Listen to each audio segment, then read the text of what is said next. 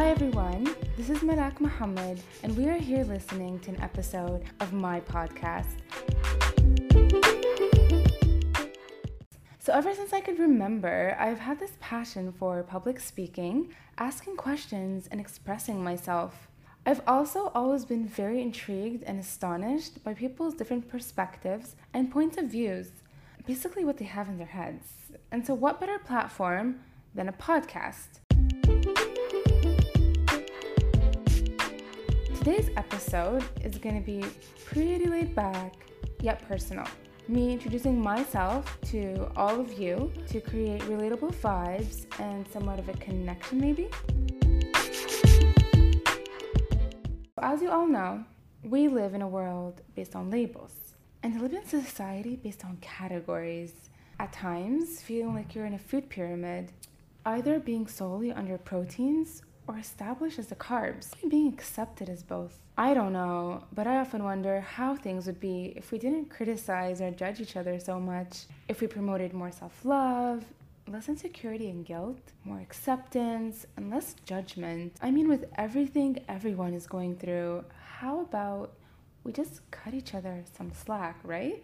So being a kid coming from a mixed family, and when I say mixed, I mean parents and grandparents who come from the same country but having different skin colors. And then growing up in Canada and coming as a young adult to pursue life in Libya made me face somewhat of an identity confusion. I'm sure many of you can relate to that. So that brings us to today's personal story. As a young adult who hadn't been to Libya since she was a child, my parents had created a colorful image of what my hometown would be like. And of course, being a child, I let my imagination lead me. For me, Libya was a home with a culture based off of religion, equality, and most importantly, respect. And I mean, of course it still is, to an extent. But I thought it was all butterflies and flowers. Hey, I might as well have thrown in the random fairy here and there. But my imaginary bubble didn't float for much longer. The second month of being here, after all those years, being abroad, I heard the word Abid for the very first time. I remember the situation as if it were yesterday. I mean, hey, we don't always get to hear our first Abids now, do we? A group of girls and I were having a normal conversation about music, musicians. Who would have thought that a random conversation would change my perspective about so many things? The conversation escalated when all of a sudden one of the girls decided she wanted to talk about Michael Jackson. Yep, Michael Joseph Jackson. I got pretty excited. In my head, we were going to name the songs or maybe see which one of us was talented enough to do the moonwalk. But this is what the girl said. يا بنات تذكروا لما Michael Jackson كان, and then she used the term to describe his skin color. And she repeated the word consecutively and emphasized it. And then she decides to conclude her sentence with لكن بعدين ربي يفتحها عليه. I was confused. Was she expressing that he was in the dark and then suddenly he was in the light? Or as she stated, ربي يفتحها عليه? Everything inside of me completely paused. It was the first time I heard the word used in that sort of context in Arabic to refer to someone, to describe their skin color. Imagine all the confusion I felt, and the humility and the uncomfortness, most of all, the disappointment. I was that kid whose floating balloon had just been popped. The worst part was that I wasn't even able to say one word. Even if it wasn't directly referred to me, can you imagine how that affects someone's self-esteem? The first time hearing the word turned into seconds and thirds and fourths, and the list will go on and on and on. What bothered me the most was how I froze. I wouldn't say anything, which ended up building so much resentment and frustration. I mean, as I said, going back to my great-grandparents, we're all mixed, and as I love to call it, a box of crayons. And in Montreal, the diversity was like an explosion of popcorn. No one gave much thought or attention to skin color, or at least they wouldn't point it out disrespectfully. So I was never prepared to really deal with anything like this. So one day, there was this presentation at university, It was around the time of the revolution. It was a happy day for many people, and speakers were getting up to express situations they had been exposed to. One of the speakers did this amazing job, and his speech was beautiful.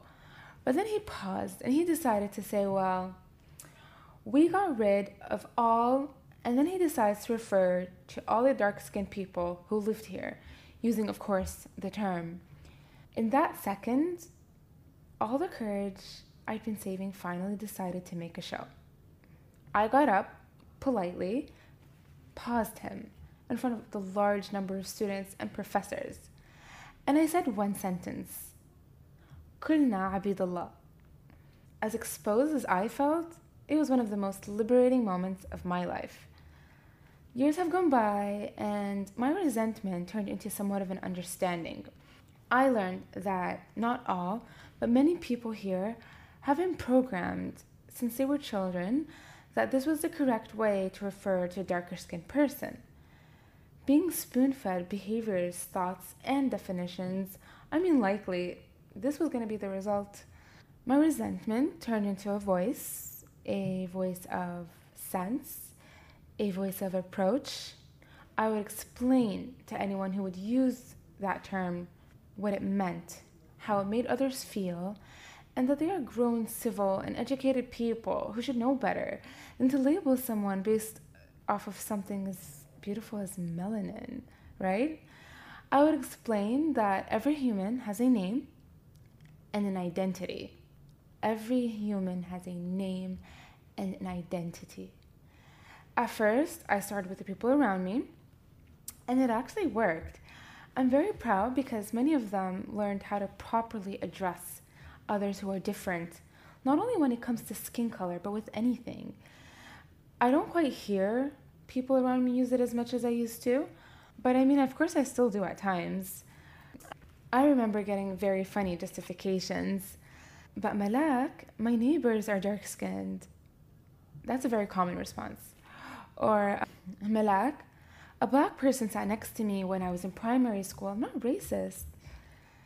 I know that some people truly aren't racist in themselves, but they use the term without really thinking about it, again, because that's how they've been programmed. It's been a learning experience of growth, an experience of strength and confidence. You learn with time and situations that it's a matter of understanding, taking the time to recognize why people behave the way they do, why they say what they say, and how it was encrypted in their heads in the first place. Then, you start to educate, to lead, and to explain. I made a difference with the people around me, and day by day, we all can. I know that this will never fully be dismissed, and it will take years and years of resetting people's mindset.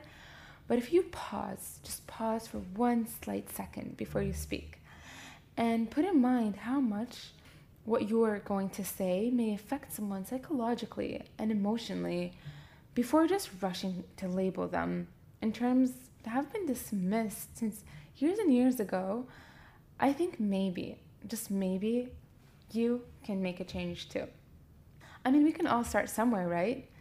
Don't we always talk about wanting to make a difference? Then let's just begin with ourselves. Let us stop labeling and name-calling. Let us please diminish stereotypes and racism. Let us embrace each other and respect each other. Some of you may relate to my story. Some of you may not at all. But I believe that we all have different things that mean something to us in life. Hope you enjoyed listening to this first episode. Inshallah, towards the future, I will work towards recording things in Arabic. I also have exciting guests that have had positive impacts on our society who I will interview. I am up for comments, ideas, suggestions, anything positive. And of course, constructive criticism is always welcome. Please share my podcast on your platforms if you enjoyed listening. Let us work together towards raising awareness and targeting anything we believe is important. Au revoir.